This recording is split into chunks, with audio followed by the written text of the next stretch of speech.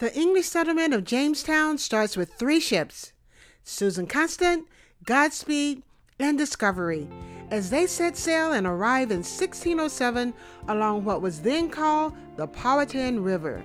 The stories of the ships and the people who sailed the Atlantic on the first expedition of the Virginia Company are filled with courage, but conflict, bravery and disappointment, friendship but betrayal, excitement and despair. Their pursuit to find a new home was filled with contradictions, but yet Jamestown became the first established English settlement in what would become the United States of America. On the U.S. Mint's Virginia State Quarter, you will find featured the 3 ships.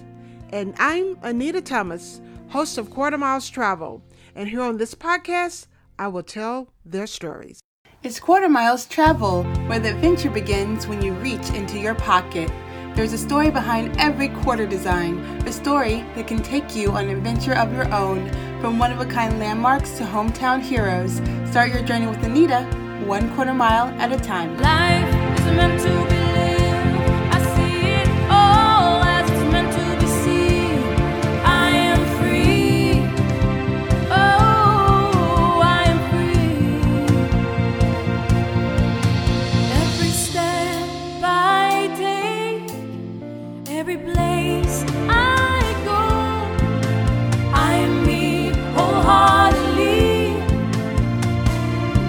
That's what you see, that's what you see.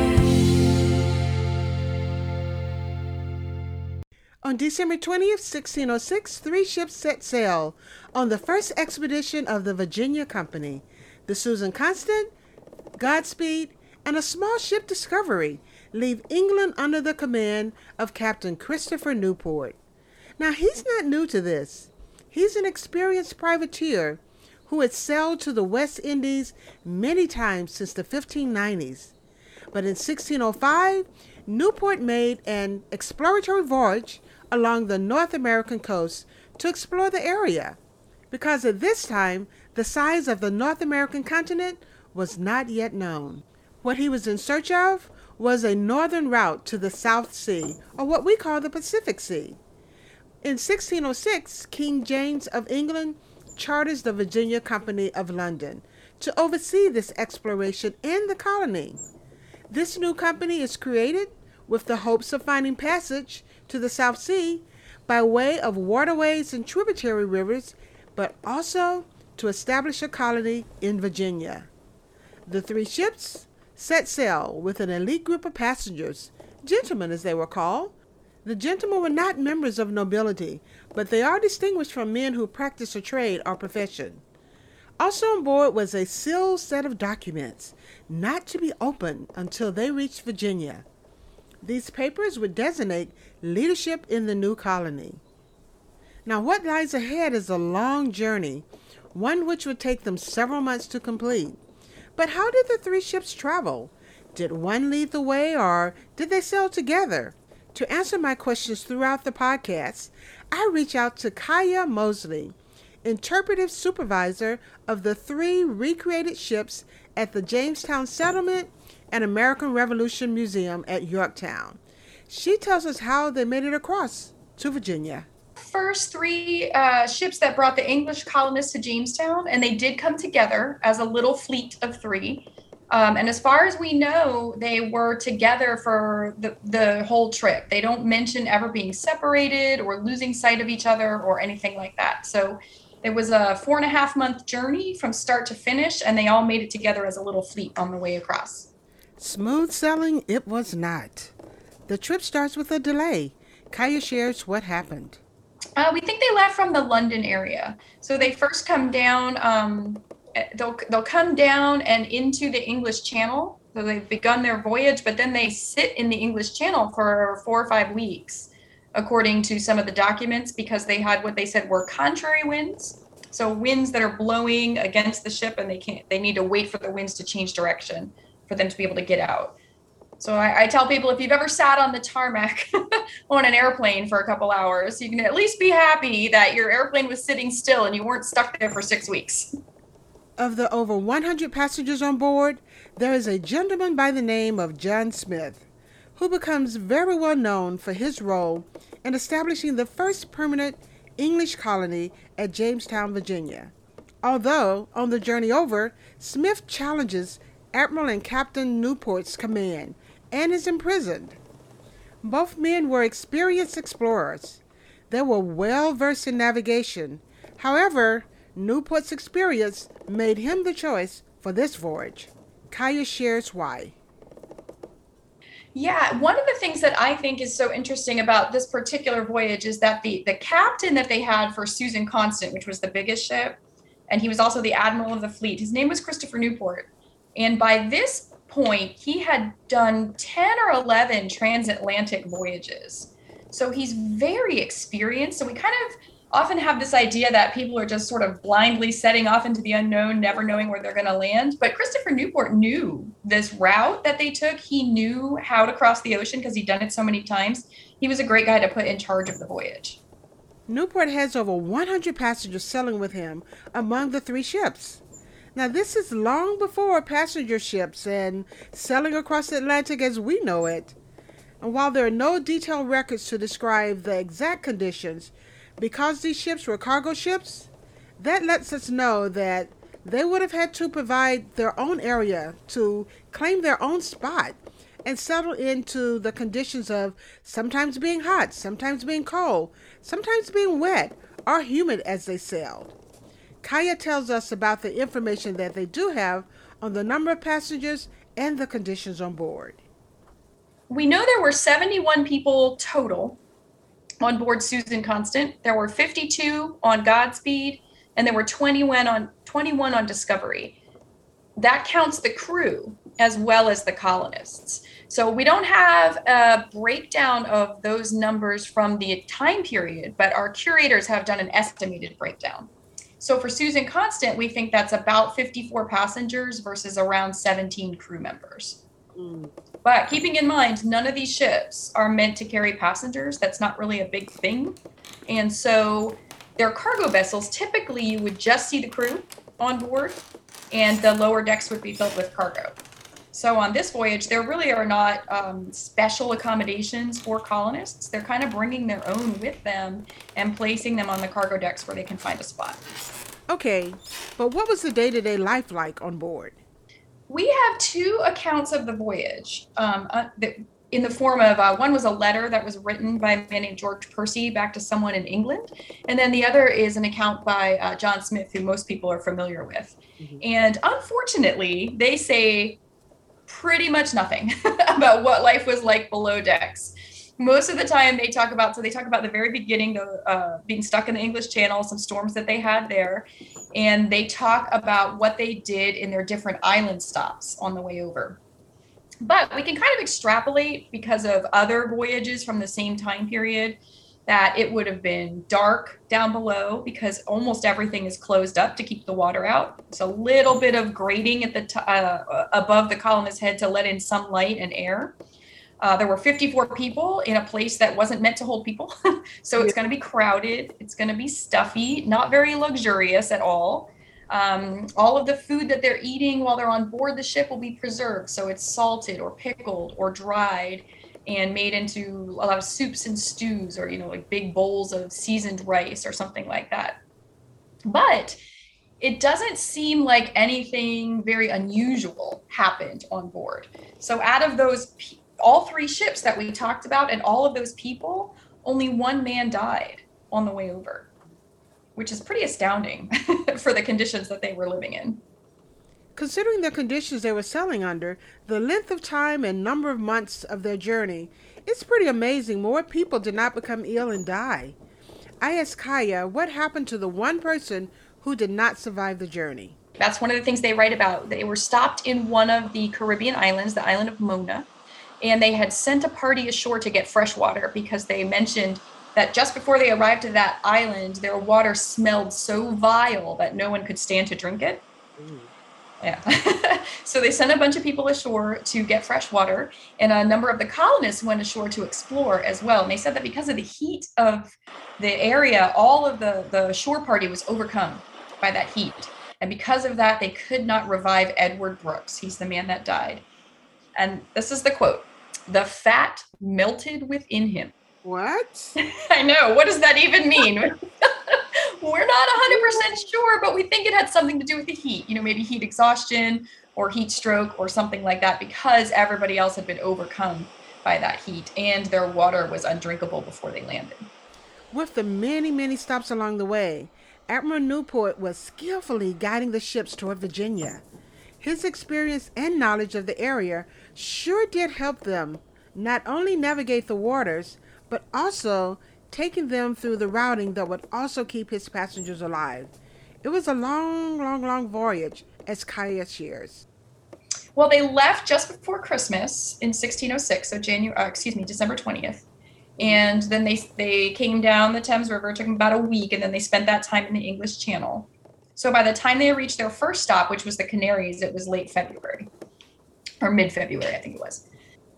Yeah, so the preferred route across the Atlantic at this period was to come down and kind of jump in the trade winds. So it takes you in this big clockwise circle. And when you look at it, if you don't know why they did it, it looks like they went ridiculously out of their way. Like, why in the world would they put all those extra miles on their voyage? But that's the preferred route at the time, because once you jump into those trade winds, you have very consistent winds and currents that take you to where you want to go. There's also a bunch of places to stop. So they stop in the Canaries, and they stop 6 different times in different Caribbean islands. And when they go ashore, they write about collecting fresh food and water. So they get water, they get, what do they talk about? Sweet potatoes and plantains and pineapples. So you can imagine, like, if you just spent 6 or 7 weeks eating salted pork and dried peas and beans, and ship's biscuit for that whole time, how amazing is that pineapple going to taste when you first put that to your lips? Some grapefruit down in the Caribbean. I'm sure they love that for sure. Although Newport was familiar with the West Indies and the islands along the way, there was always the possibility of encountering people who lived on the islands and called them home. There were stops in the Canary Islands, Cape Verde, and other islands to replenish supplies. A stop in Puerto Rico, which was already occupied by the Spanish who colonized the land, and the Taino people, would have brought encounters with local residents. What were those encounters like for the passengers? There was one island that they stopped at that was inhabited by indigenous people. And it doesn't seem like they went ashore there right away, because they do talk about people coming out in canoes and trading food with them. But it seems like there was one other island where I believe they did set up like a guard perimeter, because they were concerned about having interactions with some of the folks. But some of those islands were uninhabited as well. It's like 3 or 4 days at each island stop. So it does add up. On May 14th, 1607, Newport and the passengers aboard the 3 ships arrived at the Powhatan River, which was renamed the James River. The area afforded a harbor deep enough for the ships to safely dock and secluded enough for any Spanish ships sailing by. After a long passage from England, what was their experience sailing along the coastline in search of the best spot to stop? Kaya tells us about their time on board, reaching landing, and how the strategy of finding the best spot was chosen. Shortly before they arrived, or before they sighted the mouth of the Chesapeake Bay, they went through a pretty severe storm. So they got bounced around and they kind of lost their bearings a little bit. But once they sighted the mouth of the Chesapeake Bay, they all came in there, and then they brought another little boat with them. It's called a shallop, and it was taken apart in pieces and stored below. So one of the first things they do when they get into the bay is to take that shallop in its pieces, go ashore, put it back together. So now they have a long boat that you can use a small sail on if the weather is cooperating, and if not, you can row it. So they've got this very shallow draft, doesn't need a whole lot of water to go in, boat that you can row around and explore. And so what they likely did was send that boat and their smallest ship, which is Discovery, kind of first to explore things, make sure the water's deep enough for the bigger ships to go. So you don't want to travel 6,000 miles just to run aground and be stuck there. They knew they wanted to go to the Chesapeake Bay in that area. And then the company sent them with a list of instructions. The document that we still have is called Instructions by Way of Advice. And they were given a list of criteria to look for in deciding where to actually plant their colony. So they looked around for a couple of weeks. They explored the different rivers, and they were looking for a place that was easy to defend, that was far enough up the bay or up a river that they wouldn't be subjected to. They wouldn't be very visible to any Spanish ships that may go by, because they're really worried about conflict with the Spanish at this point. Mm-hmm.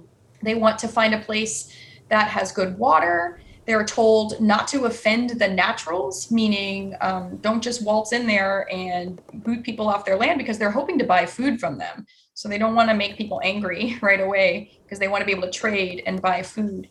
And then one of the biggest things that I think we don't think about today as modern day people is that they needed a place with deep water to get their ships.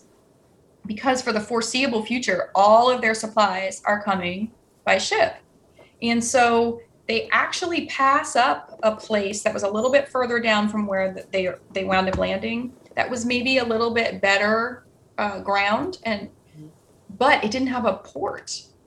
They couldn't get their ships in. Mm-hmm. And so when they chose Jamestown Island, where they finally landed, they mentioned that there was 6 fathoms of water, which is 36 feet.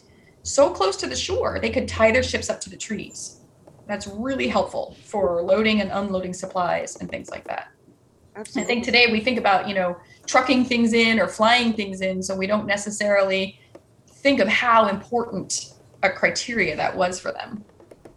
Okay, it's after landing, and Kaya mentions that they opened the papers they were given when leaving London and instructed not to open until landing. John Smith is listed to be part of a 13-man council to lead the building of the settlement. The colonists come prepared to start establishing a colony. There are carpenters on board, a blacksmith, a mason, a tailor, barber, and even 2 surgeons.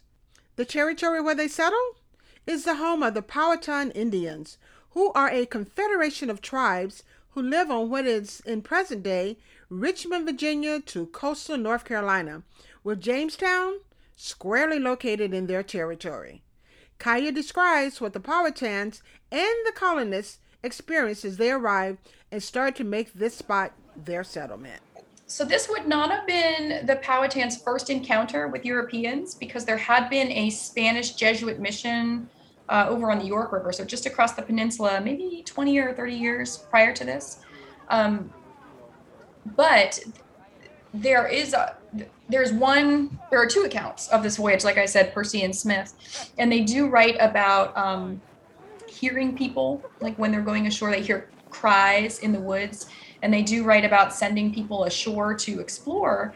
And in one area, some of the local Powhatans fire arrows at them and wound some of the English. They kind of go running back to the ships to get on the ships, and at that point they fire the guns that they have aboard, just kind of into the trees to make a big noise. But yeah, almost as soon as they get here, they're having interactions with the Powhatan people. Captain Newport and a small group of men explore the area up the James River, where they meet Powhatan Indians and a tribal leader. The meeting between the Powhatan and the colonists doesn't start off as friendly as I'm sure they had hoped. Within less than 2 weeks, hostilities between the colonists and the Indians break out, with close to 200 Indians killed and several colonists. Although there are conflicts between the colonists and native people, the Powhatan offered supplies and food to the colonists during their dire times. On June 22nd, Captain Newport takes the Susan Constant and Godspeed back to London, filled with what they believe to be gold. But when they arrive, they find that it is fool's gold, a mineral which looks a lot like gold, but it isn't. When he leaves for England, he leaves behind the majority of the colonists and the discovery ship for them to use as needed. The colonists from the start were in dire need of supplies, and shortly after Newport leaves, most of the colonists perish, leaving only a small group of about 30 plus. Newport leads several missions to bring food and more passengers to Jamestown. These missions become known as the First and Second Supply Missions between 1607 and 1611 to help establish and maintain the Virginia settlement. When he returns, he comes with more men, an additional 120 who are now more mouths to feed. And as Newport experiences the great need for supplies, he quickly sets sail for London again, this time taking a Powhatan Indian with him. He is not selling the noteworthy Susan Constant and the Godspeed, which brought the maiden voyage of settlers to the new land. Kaya shares what we know about the Susan Constant and Godspeed. Two of the ships went back. Susan Constant and Godspeed returned to England, and they returned to their original owners. And after, we know they made it back safely, but after that, we don't really see much more about them in any of the historical records. There are supply ships that come, but they are typically different ships each time. There are multiple voyages for supplies for the colonists, and also to take goods traded and gained near the colony back to England. With the frequent travel, planning for safe travel, and avoiding storms would require expert navigational skills, but also Mother Nature can step in. Here Kaya shares the story of one mission. So in 1609, there was a fleet of 9 ships that left England for Virginia. And one of those ships was called the Sea Venture. It was the biggest one in the fleet. It had a very experienced admiral aboard. It had the new governor aboard. And it also had our friend Christopher Newport, who was captaining that vessel. So he made multiple trips back and forth. And this fleet set out for Jamestown in May or in June. And then about 5 or 6 weeks in, they ran into a very severe hurricane. And we have 2 accounts of what that hurricane was like for the people on the Sea Venture. And it was something else. They talk about the ship spitting out her oakum, which is the stuff that is caulked into the seams to keep water from coming in, right? So she was spitting that out. There were leaks everywhere. They look down in the hold and they can see water that's like waist deep coming in. They have everybody on the ship, including the governor, taking turns pumping the bilges 24 hours a day for 4 straight days and nights. They talk about ship's biscuit, which is like the bread that they eat, shooting out of the bilge pumps while they're pumping. So they think, oh, maybe the leaks are in the bread room, and they go down there and they can't find them. And they eventually run out of the items that you would normally use to caulk and stuff into the seams. So they start taking pieces of salted meat and jamming it into the seams between the planks to try to stop the water from coming in. None of it worked. So they're still leaking incredibly. And after about 4 days, they're just exhausted and they just kind of give up. And they break open the alcohol that they have on board to kind of toast each other, assuming that they're all going to die and this is their last toast and they're going to meet, again in heaven. And in the middle of the night and early morning, the admiral of the fleet spies land. And they're in the middle of the ocean. Where in the world could they be? Well, it turns out that they're right by Bermuda. And they managed to run the ship aground in between 2 coral reefs so that it doesn't sink right away. They salvage what they can from the ship. They get everybody off safely. And they live on Bermuda for the next 9 or 10 months. And while they're there, they build 2 new ships. So about 10 months after the rest of the fleet had gotten to Jamestown, broken and battered and bruised, and assuming these guys were lost at sea, here they come sailing up the river like, hey guys, how's it going? And to me, I just think that is the most amazing story. I honestly think, sometimes we watch movies about historical things and they put stuff in there that is really unrealistic to make it exciting. You would not have to add anything to this story if you wanted to make a movie out of it. It is just incredible. That is an incredible story. And talk about luck. Oh my gosh. Well, here's the real kicker is that if you were shipwrecked on Bermuda as an English person in 1609, you would probably think that was the worst thing that could possibly happen to you. But what was going on in Jamestown while they were there on Bermuda? It was the starving winter that we talk about, where the colonists were under siege in the fort and they lost such a large amount of their population. So imagine thinking this is the worst thing that could ever have happened to you and then coming into Jamestown just after that starving time and seeing what you missed. Talk about perspectives. It's pretty incredible. Had they given up and cracked that wine open, a day earlier, yes, we would never have known any of that story. And was that the Admiral's last voyage or did he go back again? So the admiral for that voyage was a man named George Summers, Sir George Summers, and he, after they got to Jamestown, they decided to send some ships out to try to get more food, and he volunteered to go back to Bermuda. So he took one of the ships they had built in Bermuda to go back there, but unfortunately, when he was in Bermuda, he died. They sent a couple ships out, and they were able to get some fish. I don't know that the one that went to Bermuda did not go back to Jamestown because when George Summers died, his son or nephew or somebody was there as well, and he was like, "Oh well, I'm Lord Summers now, so I'm gonna go back to England and claim my inheritance." Talk about a fantastic story. That mission was certainly meant to be completed. You can only imagine the joy of the colonists as they see the supply arrive on the sea voyage. The second supply mission that arrived in October of 1608, with Newport commanding the Mary Margaret, on board there were much needed supplies and more colonists. But this time, among them are two women who are recorded as being the first women to come to the Virginia colony. They are the wife of Thomas Forrest and her maid, Anna Burris. Their stories are of bravery, courage, strength, and tenacity, and those stories demand a full episode of their own. I share their stories in part 2 of the U.S. Mint Virginia State Quarter.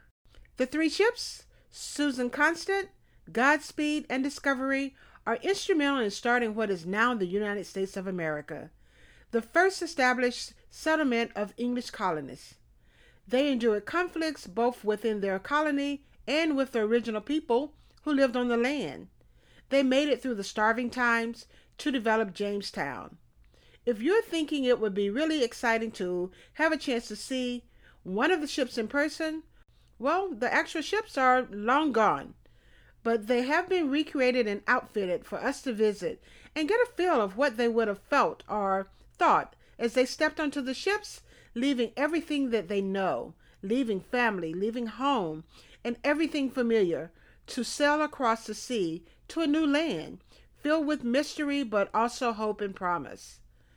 You can tour the recreated ships at the Jamestown Settlement and American Revolution Museum in Yorktown. You'll meet Kaya. Kaya shares what your experience will include. So the ships that we have at Jamestown are all recreations, but they are the same size as the original vessels that they represent. So when you step aboard, you'll be seeing, the same space and size that the early colonists had. There's very little information about the ships themselves except their size and their names and their captains. And so what researchers did in order to be able to recreate the ships was look at other ships from the same time period. There are some fragments of English shipbuilding treatises that are still around that they looked at. And there's actually a lot of maritime archaeology from sunken ships from the same time period. All that information was taken by professional researchers and put together to kind of come up with an idea of what the ship should look like. And then that was given to modern day naval architects who designed ships for the builders to build. That's really cool. I had a chance to go on board those, and it really does give you a chance to really feel get an idea. And I don't know, really truly completely put ourselves in, in their positions, but it was good to be able to walk on board and have a sense of what it would be like getting on board the ship. Because the thing I think about, when we look back on history like that too, is that you sit and you plan. It's just like us nowadays. We sit and we plan vacations. We sit and we plan getaways and things like that. Maybe it's a fun getaway that we're doing, or maybe one that's an emergency that we've got to go do. But then you're actually doing it. And for them, they planned and they planned, and now they're actually getting on board the ship, and it's like no turning back. That's right. You're now leaving home and everything that you know. You are committed. You're committed, and I just had that sense of thinking that you step on board, then you go down a little bit down to, to the area, the cargo area, find your spot. You're really going now. This isn't planning. This is real life. Touch the sides of the ship. You can find your spot. It's just amazing to me to think of the human spirit of people going out and going into the unknown like that.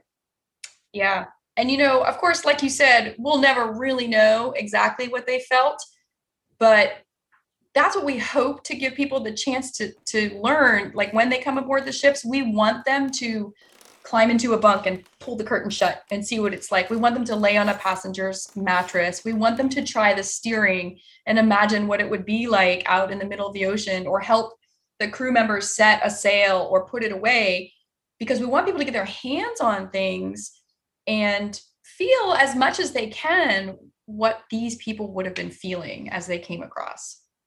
I mean, history is stories, right? It's stories of each individual person and what their life was like, and not just, I mean, when we're on the ships, we're talking a lot about the English, but, how did the English story impact the Powhatan people that were already here? They have stories too, and they're interacting together. And it's so important to get all of those perspectives to really, truly be able to sort of just piece out history and see what the story is. Yeah, to tell as much of the full story as you can. One of the biggest things that I like people to understand when they see the ships at Jamestown is, again, we talked earlier about, they're not just kind of going into this blind. They know what they're doing.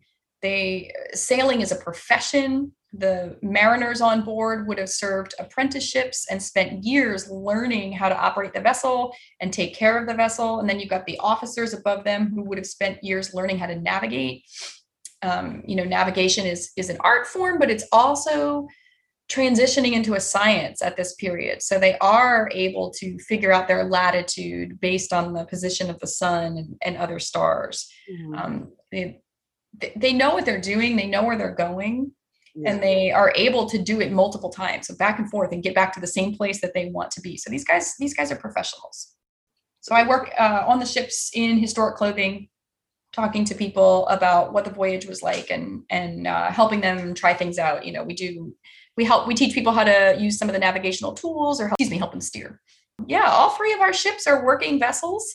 The folks that work in historic clothing will take turns going, but we also have a professional captain and 2 mates that sail and do maintenance on the ships. And then we have a large core of volunteers, and we couldn't do what we do without them. They come out every other weekend or so, and they help us paint and scrape and sand and varnish. We've got some guys that know what, electrical systems and plumbing, and they help us with that kind of stuff as well. And then when we go sailing, those volunteers make up the majority of the crew members. We don't have a certification from the Coast Guard that would allow us to take paying passengers. Yeah. So typically it's our volunteer crew that we take. Yeah. But once we get where we're going, then we tie up and we have people come aboard. This podcast has been a step back in time to the founding of our nation and the 3 ships that helped establish it. Quarter Miles Travel would like to thank the following people: Kaya Mosley, my guest and interpretive supervisor with Jamestown Settlement and American Revolution Museum; Tracy Perkins, media relations with Jamestown Yorktown Foundation. For more information on planning a visit to Yorktown to experience the Living Museum, visit their website, historyisfun.org. You can experience 2 history museums that tell the story of America's beginnings. You'll learn about the real people and events of America's first permanent English colony and the American Revolution. Resources for this podcast are from the National Park Service and the Library of Congress. This episode of Quarter Miles Travel is brought to you by Allianz Travel Insurance, your one-stop for all of your travel insurance needs. Visit their website at allianztravelinsurance.com. Thanks for listening. Make sure to subscribe to Quarter Miles Travel to receive notification of upcoming episodes. Your support is greatly appreciated. Thank you.